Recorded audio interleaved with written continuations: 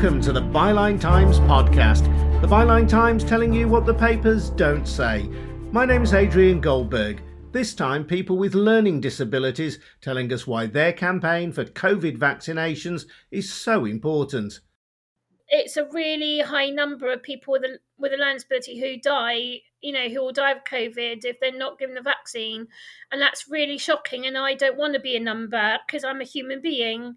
I don't want to be one of those numbers, and I want to be vaccinated. And it's shocking, that we're not being prioritised, and we should be. We're just as important as anybody else.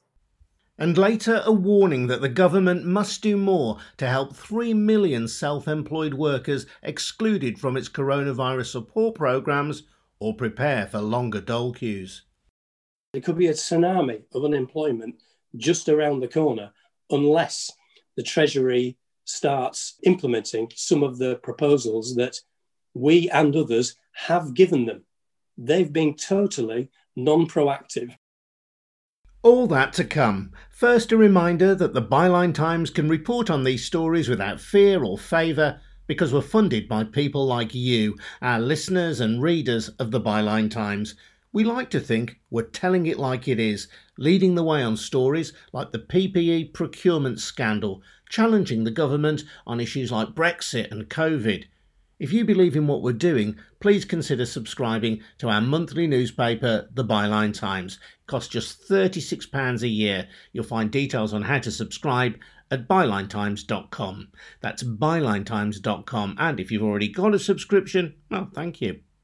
Now, COVID-19 and calls to make vaccination for people with a learning disability a priority.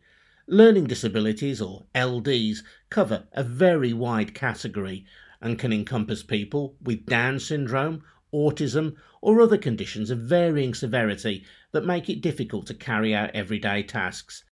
Figures published by Public Health England show that people with a learning disability are 6 times more likely to die of the virus than members of the general population, and that if you're aged 18 to 34 with a learning disability, you are 30 times more likely to die than people of the same age who don't have an LD.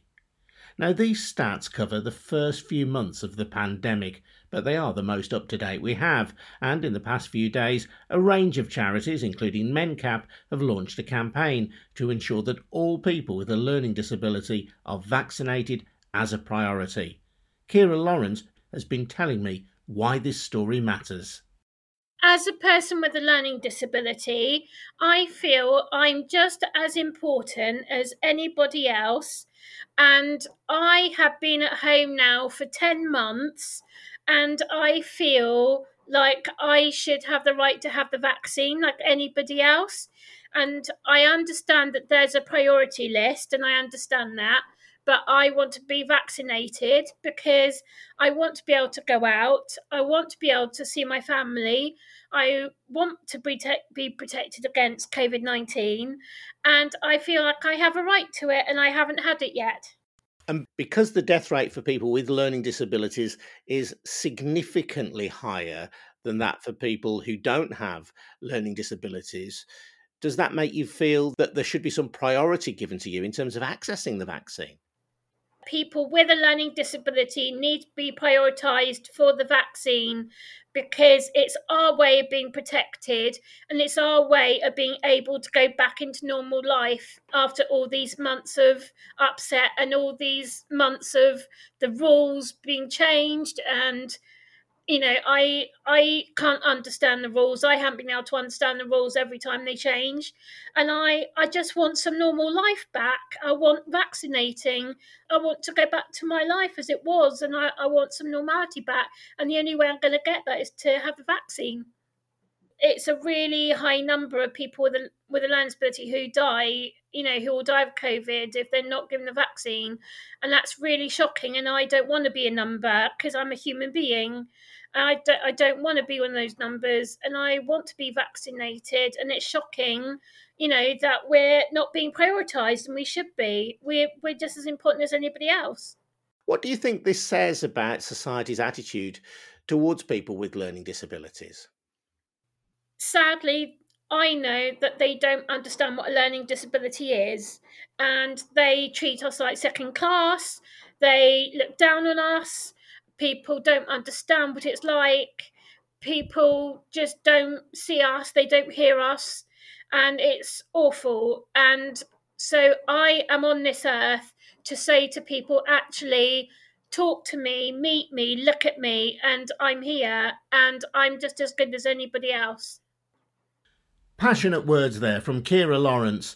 Now, we should point out that people who have one form of learning disability, Down syndrome, are banded in the 4th priority group for a COVID jab, and people with what are considered to be profound or severe learning disabilities are in category 6.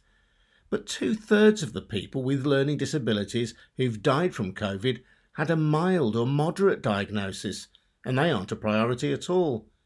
This group includes people like 32-year-old Harry Roach, who is at added risk because of his age. Young adults, that's people aged between 18 and 34, have a 30 times greater risk of dying from COVID if they have a learning disability than if they don't. Harry lives with his parents and hasn't been able to see his friends for months. He's been telling me how he's handling it.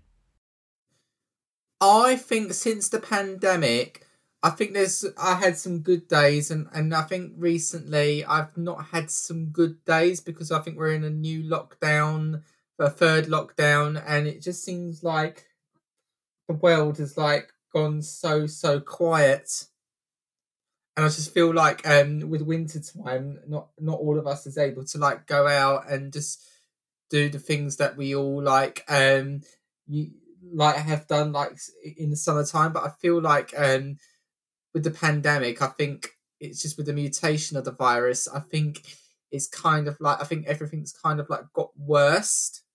So it feels pretty intense, I imagine, at the moment, as it does for many people. Yeah, it's really intense for lots and lots of people, and I think a lot of people have had enough now. But there's nothing we can do about it. But with the vaccine here, I'm just hoping there might be some improvements, but it's going to take a lot of time to get everyone vaccinated before we can return to normal life, because we might be expecting another 12 months of this. It's not about getting everyone's lives back to normal. It's about getting the vaccine and being able to go out for walks and shopping for essentials in a safer in a safer manner. You're in the age group, the 18 to 34 age group of people with learning disabilities that seems particularly vulnerable. If you're 18 to 34 with a learning disability, you are 30 times more likely to die from COVID than people who don't have learning disabilities. I mean, that's a pretty shocking statistic. How does that make you feel? You're somebody on the front line of this. It makes me feel quite frightened to get COVID. People with a learning disability are more likely to die from it. I do feel vulnerable. As it's mutating, I haven't been to the shops. I get my shopping online, so I get my food online deliveries. Staying in is not healthy for someone with a learning disability, because in ordinary times, most people with a learning disability, this is not perfect. They only used to go out once a day. But even if it's just once a day, just to go for a walk or go to the shop to get essentials, with the vaccine, that will make a huge impact for people with a learning disability. That might be on the right track of trying to go out either for a walk or go to the shops to get essentials in a safer manner. I am asking Matt Hancock and also the Prime Minister Boris Johnson, please rethink your decision to get people with a learning disability vaccinated soon as possible, because we do come across as the most vulnerable in society. So I am challenging you to rethink. Boris Johnson, Matt Hancock, are you listening? That's Harry Roach with a challenge to government. Let's hear now from MenCap, who are one of the leading voices in this campaign. Their CEO, Adele Harris, has a son with a learning disability. We teamed her up with Gary Borley, who has a learning disability himself and founded Learning Disability England, and Saba Salman, who has written for Byline Times about the fact that 2/3 of the people who've died from COVID have been disabled. First, Saba on her reaction to the high death rate amongst people with learning disabilities. I think for me, it's shocking, but it really is no surprise that we are seeing these absolutely horrific death rates amongst learning disabled people. It's really shameful that there is a group of people in our society who are at least six times more likely to die of COVID than everyone else. And the thing that's even more worrying, I think, is that my sense is these figures really are an underestimate because some deaths may not be recorded. And obviously these are statistics from November from Public Health England. And the reason I said that, it's shocking but not surprising is because we know that learning disabled people already face massive inequalities in life. And COVID has simply intensified this. And so many people, organisations, families, self-advocates, people with learning disabilities themselves warned right at the start of COVID that this is what would happen, and it's exactly what was warned about. And the age profile of those who've died with learning disabilities is different to that of the general population as well.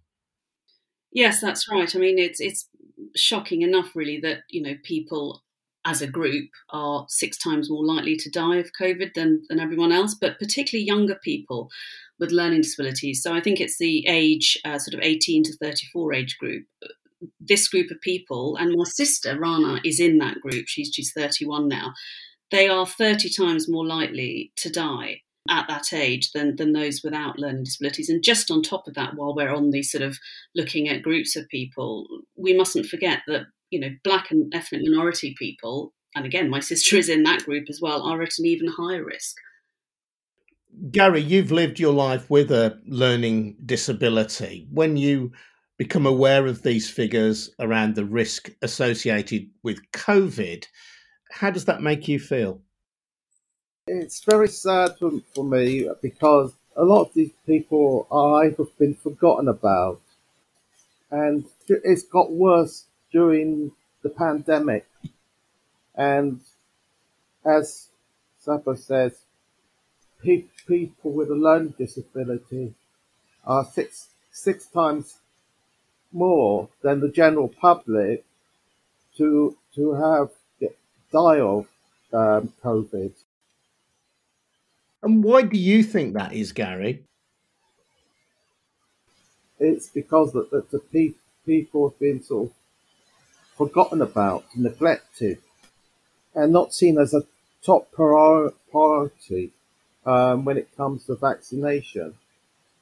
And that is important, because people with learning difficulties, some have other complications, other disabilities, as well as their own learning disability. They could have respiratory problems, which, lung disease and all sorts of other things.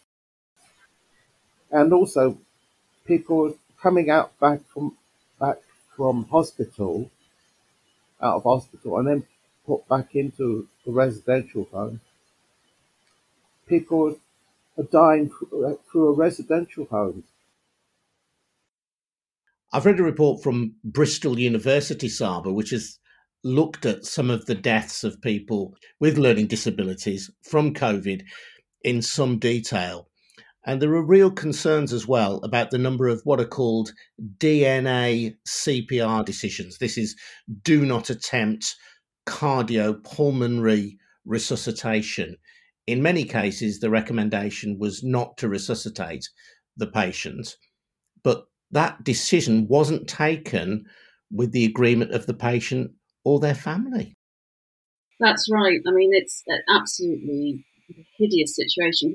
early on in the pandemic, there were stories of people who were slapped with these blanket notices, this DNR, do not resuscitate order, which basically meant that, the reason for not resuscitating someone was learning disability or Down syndrome. Now, a learning disability is not a terminal illness. It's not a life sentence. And as you said, it's that lack of awareness that you need to assess somebody for their health issues. You don't just assume because someone has that kind of support need that they don't have that right to life. And I think that's what this is about, actually. It is about the fact that people who were issuing these orders, and these are, professionals, health professionals, the lack of awareness that you're, in fact, apart from the moral, ethical issue here, it's just the fact that you're actually breaching the law. There's human rights legislation, people have a right to life, and equality legislation, which is that you should not be discriminated against in any kind of setting, whether it's health or housing or employment, if you have a disability. So just that lack of awareness was just really shocking and shameful, really, that people were having to experience this, and their families. Edel, I've got to say that was one of the most shocking things that I found when I was looking around this subject. The number of people who had these, what are effectively do not resuscitate orders placed upon them when there was no agreement in place for a DNA CPR. I know it's an absolutely shocking set of circumstances, and sadly, although until relatively recently, whenever we were talking about this issue, we were saying, fortunately, it was at the early stages of the pandemic, but sadly it's not. It's continuing to happen. I mean, MenCap have had 2 cases just this past weekend brought to our attention of adults with Down syndrome who went into hospital with COVID, and do not attempt resuscitation notices were put onto their medical files without their consent. But at the time, in the early stages of the pandemic, way back now in March, MenCap and other disability organisations challenged the NICE guidelines that came out, where they talked about having a clinical frailty score. And in our view, they conflated having support needs with frailty. And to be fair to them, as soon as it was pointed out to them that this was an error, and it links very much to the point about subjective decision making in relation to DNAR notices too, they did update the guidance. Unfortunately, they forgot to communicate the change in the guidance to the medical professionals who were making the decisions. So we had to continue to push. So yes, shocking state of affairs in this day and age, that people with a learning disability could in any way be looked upon as accessing the right type of healthcare and treatment and access to ventilators just because they have a learning disability.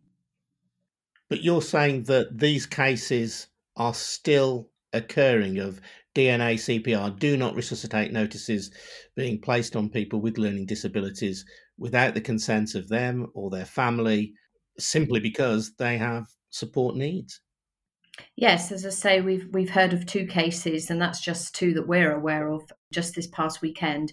What's different now is that we're not seeing the blanket use of the DNAR notices, which is what we did see in the early stages of the pandemic, where whole communities of people with a learning disability, including people who live in some of MenCap's supported living services, were all sent the same communication because they were on a learning disability register. So we're not seeing that now, and NHS England apologised profusely for that at the time, but we do still see individual cases, and it really is shocking and quite concerning.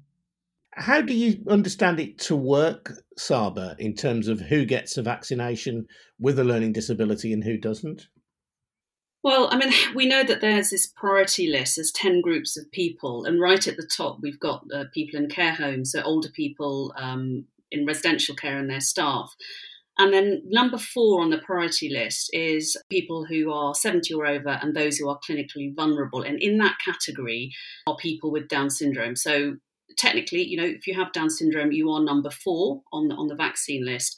And if you go down that list, we've got number 6. There's people aged 16 to 65 who are deemed to be at risk. And those conditions include dementia, heart issues, mental health conditions, and also if you have a profound, severe and profound learning disability. So, the categories are there, but just from a personal perspective, my sister has a moderate or mild learning disability, and she is nowhere on this list because she doesn't have sort of other conditions. So my understanding is that she and I are both in the same position in the queue, if you like, for the vaccine, despite the fact that one of us, her, is in a group of people who, as we have been discussing, are statistically and in fact have repeatedly been proven to be at higher risk of dying younger, and obviously at higher risk of dying from COVID. It makes no sense, really. I just think it's a huge injustice, really, not to have a group of people who we know are more vulnerable to this awful pandemic, not a high priority. So just so I understand that then, the category 6 priority for vaccination involves having a severe learning disability. So it's for your GP to decide whether you fall into the severe category, or whether, like Saba's sister, you're classed as mild, or whether, like Gary, you're classed as having a mild learning disability. It's the GP who has to make that choice. Yet the statistics don't make any distinction. If you have a learning disability, you are significantly at greater risk than members of the general population. Yes, I couldn't put it better myself. And our argument is that everyone with a learning disability, full stop, should be in a higher priority group for the vaccination, because, as we keep saying, the death rate amongst the 18 to 34-year-olds is 30 times higher. And in my view, definitions such as mild, moderate, severe, or profound, although they have a place, of course, in terms of the support that someone may require in their daily life, they're not relevant in this context. They're arbitrary definitions, they're subjective, they're open to interpretation. And all the evidence shows that if you have a learning disability, as I say, full stop, you're at much higher risk. And we do wonder if the committee that's making the decisions, and I had a conversation with the vaccination minister on this very point this morning, if they're only looking at medical definitions and not taking into account the social determinants here. And the current guidance leaves individual doctors, who are under considerable strain already, to make a judgment about the severity of someone's learning disability before allowing them to receive a vaccination. In my family situation, I don't think I could put a label on my son's learning disability, and therefore I don't think a GP could, because it's contextual. One day he would be described as having a very severe learning disability, but in a different context you might describe it as moderate. So I just think these are arbitrary definitions that are really confusing the situation. And when it boils down to it, we're talking at about 200,000 to 300,000 additional people to move into that group 6, which on the grand scale of things is not a huge number. And we wonder if the committee are worrying about the numbers of additional people being moved into a priority area. So we're trying to get that message across too. I still think we're treated like second-class citizens. We've been fighting for our rights for a very long time, and we're fighting for our rights. And there's still people out there don't think we're part of the society. And Saba, you have written a book about the achievements of people with learning disability. Disappointing to hear Gary saying that he thinks society still treats people like him as second-class citizens. And I presume you've written that book to say that people with learning disabilities do have so much to offer, as well as being individuals who should be respected in their own right. No, absolutely, and I couldn't agree more with Gary. It is disappointing and shameful, really, that people are treated as second-class citizens or less than human, or, as you said, not part of society. The point of the book, Made Possible, is exactly that. It's to show the flip side and to say, actually, we are all human. We've all got something to contribute. Everyone has a value.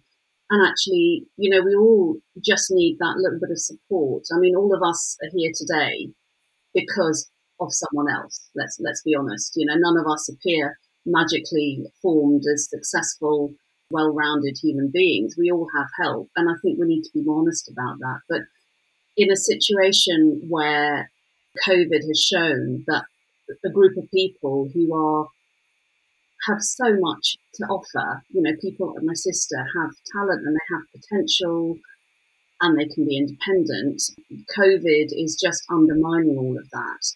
So the argument that, we have to show what people can do, I think is just so much more important now than ever, really. Yes, I just want to say, I will say to the politicians, I say that to the general public, come and speak to the people with learning disabilities and the self-advocacy groups, because our self-advocacy groups have got a lot to give, and we want people to come and join us in helping us for our rights and hopefully get more people vaccinated with a learning disability. Gary Borlée from Learning Disability England. Before that, Byline Times writer Saba Salman, who I mistakenly called Saba throughout the course of that interview. My apologies, Saba. We also heard from Adele Harris, CEO of the charity MenCap. And I'd also like to thank Richard Clark, who works for Solihull Action for Advocacy in the West Midlands, who gave me some great background to the story. Now, we did ask the government to respond to the campaign calling for greater priority to be given for people with learning disability to have the COVID vaccination. Professor Wei Shen Lim, the COVID-19 chair for the Joint Committee on Vaccination and Immunisation, said the JCVI's advice on COVID-19 vaccine prioritisation was developed with the aim of preventing as many deaths as possible. As the single greatest risk of death from COVID-19 is older age, prioritisation is primarily based on age. So that's the government's response. My name's Adrian Goldberg and you're listening to the Byline Times podcast. Just a reminder that the Byline Times is funded by the generosity of people like you, our subscribers. For just £36 a year, you can get our fabulous monthly paper, the Byline Times, and your subscription also helps pay for our website, Byline TV, and this podcast. Thank you very much indeed if you've already subscribed. If you do want to subscribe, you'll get more details at bylinetimes.com. Now, thousands of people have been left on the breadline after being excluded from the government's self-employment income support scheme, which is supposed to keep them afloat during the pandemic. People affected include those who had only just started working for themselves when coronavirus struck, those who earned less than half their income from self-employment, and company directors who, pre-pandemic, were earning more than £50,000 a year. Byline Times writer Mike Buckley has been talking me through the story. So what's going on is that obviously the government has put funding support in place for, millions of people throughout the pandemic. And indeed, they've got, with the best one in the world, they've got a bunch of this right. So people who are in kind of, normal jobs where they get paid a monthly salary, if the employer hasn't been able to pay them, they've been able to apply for furlough since March or April last year, which has been great. Self-employed people, as long as they're earning under £50,000 and had started before financial year 2019-2020, they've been able to get, I think, £2,500 a month under the self-employed scheme. But in actuality, there are some groups that have lost out and the government hasn't supported them. There's about 2 million self-employed people and people who pay themselves PAYE in limited circumstances who've lost out and haven't got any money from the government. So those people are in real difficulty. But the third group is limited company directors. And this matters for two reasons. One, it matters because there's about 2 million of them and they've not had a penny from the government, and they represent 900,000 small businesses. So these are 900,000 small businesses that could genuinely go out of business. And that, of course, would put 2 million people onto the unemployment queue, worst case scenario. But on top of that, one thing that is not discussed anywhere really is the fact that collectively these people employ another 8 million people. So at the moment, of course, a lot of these people are on furlough, but if these companies go bust, then they won't be on furlough anymore. One thing that's been really good in all this is that there have been some grassroots campaigns that have sprung up to help out. And the one representing company directors is called Forgotten Limited. So I caught up with Keith Webb, who's involved in running it, and he was explaining to me what's going on. The limited companies that Forgotten Limited represent employ 7.6 million people. So the affected total here is not just the 2 million limited company directors, it's the additional 7.6 million people that they employ, many of whom are on furlough because the business owner is borrowing money to keep the business technically above water. Because if the business owner stops, then there is no job to come back to. And I think the big issue here, not understood enough, is the simple one is that if furlough ends, or if the business owner just can't borrow anymore, how many of those 7.6 million people, many of whom are currently furloughed, are suddenly going to find they're out of a job because there's no job to go back to? There could be, if I may use a business cliche that's going around a minute, it could be a tsunami of unemployment just around the corner unless the Treasury starts implementing some of the proposals that we and others have given them. They've been totally non-proactive after saying, sorry, it's too difficult. So that's a lot of jobs at stake, isn't it, if these companies go under? Why aren't the government doing more to help? So you're right, it's a huge number of people that whose jobs are at risk. And you would think, just in terms of the economy, that Rishi Sunak should not want to risk so many small businesses going under that obviously employ people, but also produce good for the economy and pay tax. He shouldn't want all of this, the tax not being paid and the benefits being paid of people who've lost their jobs unnecessarily. So what the government say is that, firstly, they were saying it's too complicated and we can't work it out. So Forgotten Limited and others have kind of done the calculations for them and done the working out. Then the government had been saying, oh, well, it's a fraud risk. But then again, Forgotten Limited and others, and there's an APPG in Parliament, a group of MPs. That's an all-party parliamentary group. It's kind of a group just of interested and concerned MPs, isn't it, an APPG? Yeah, but strangely enough, this is the biggest one in history. I think it's 261 MPs. There's never been a bigger one. And it's MPs from all sides. So there's loads of Conservatives in there, as well as Labour and SNP and Caroline Lucas from the Greens. And they're all saying to the government, look, we can work out to do what you say you can't do and find a way to make this work. So essentially taking away all the government's excuses. So what happens next then, Mike? Because there are people out there in the real world who are directly affected by this now. Is nothing going to change? We don't know. The Forgotten Limited, this APPG group of 261 MPs and some other organisations are trying to make the case to the government. You would think it would be in the government's interest, because otherwise what's going to happen at the end of furlough is that some of these companies are what you might want to call zombie companies, as in companies that are keeping going just to keep their staff on furlough. Because if the company goes under, the furlough doesn't exist anymore, but their businesses are no longer viable. So when furlough comes to an end, a bunch of those companies, they'll just go under. Then the director is looking for something to do, and the employees are also looking for something to do. So we're just hoping that Rishi Sunak sees sense and does something to help these companies continue and make it through. Because they were viable before the pandemic, so in theory, they're going to be viable after the pandemic as well. If not, then the government is choosing to take a hammer blow to a very significant part of the economy. Many small business owners are natural Conservative voters. Is this going to have some kind of knock-on effect at the polls, do you think, for the Tories? Well, this is the other reason why it doesn't make sense to me at all in terms of something that the Conservatives would do, because we're talking about a lot of people here. I mean, obviously, we're talking about the 2 million directors, and we're also talking about their 8 million staff. Now, fair enough, this isn't going to affect the way that they're all going to vote. And certainly a lot of the staff might think, well, I'm fine, I've had furlough. But certainly for the directors, so Forgotten Limited have done some, obviously, anecdotal polling. They haven't polled all too many of these people. They've done polling amongst the people that they've got contact with over email or social media or whatever. And what this has found, and obviously these are, they're not YouGov, they're just doing what they can over email and, the websites and whatever. But they found that people, basically 2/3 of these people have said, in the past, we used to vote Conservative. And when asked, how are you going to vote in the future, only 2% of them have said, yeah, we're going to vote Conservative in the future. So that is obviously an absolutely catastrophic drop-off.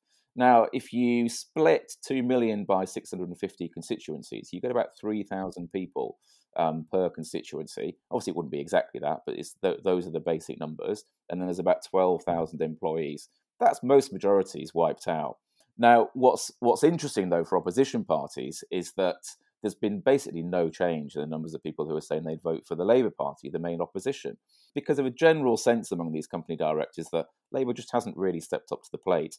So from a Labour perspective, it seems to me that Labour's been missing, a huge opportunity actually to speak up, not only for these company directors, but also for their 8 million workers. Mike Buckley there, and you can read more from Mike in the Byline Times. Since we recorded that, the all-party parliamentary group that Mike referred to has put forward a proposal which would make previously excluded groups eligible for the Self-Employment Income Support Scheme, or alternatively, a grant of between £3,500 and £7,500. The Treasury says it is considering the proposal ahead of the budget on March the 3rd. I'm Adrian Goldberg, and if there's a story you think we should be covering on the Byline Times podcast or in the Byline Times, please get in touch. You can email goldbergradio@gmail.com. That's goldbergradio@gmail.com. Thanks very much indeed for listening. See you next week.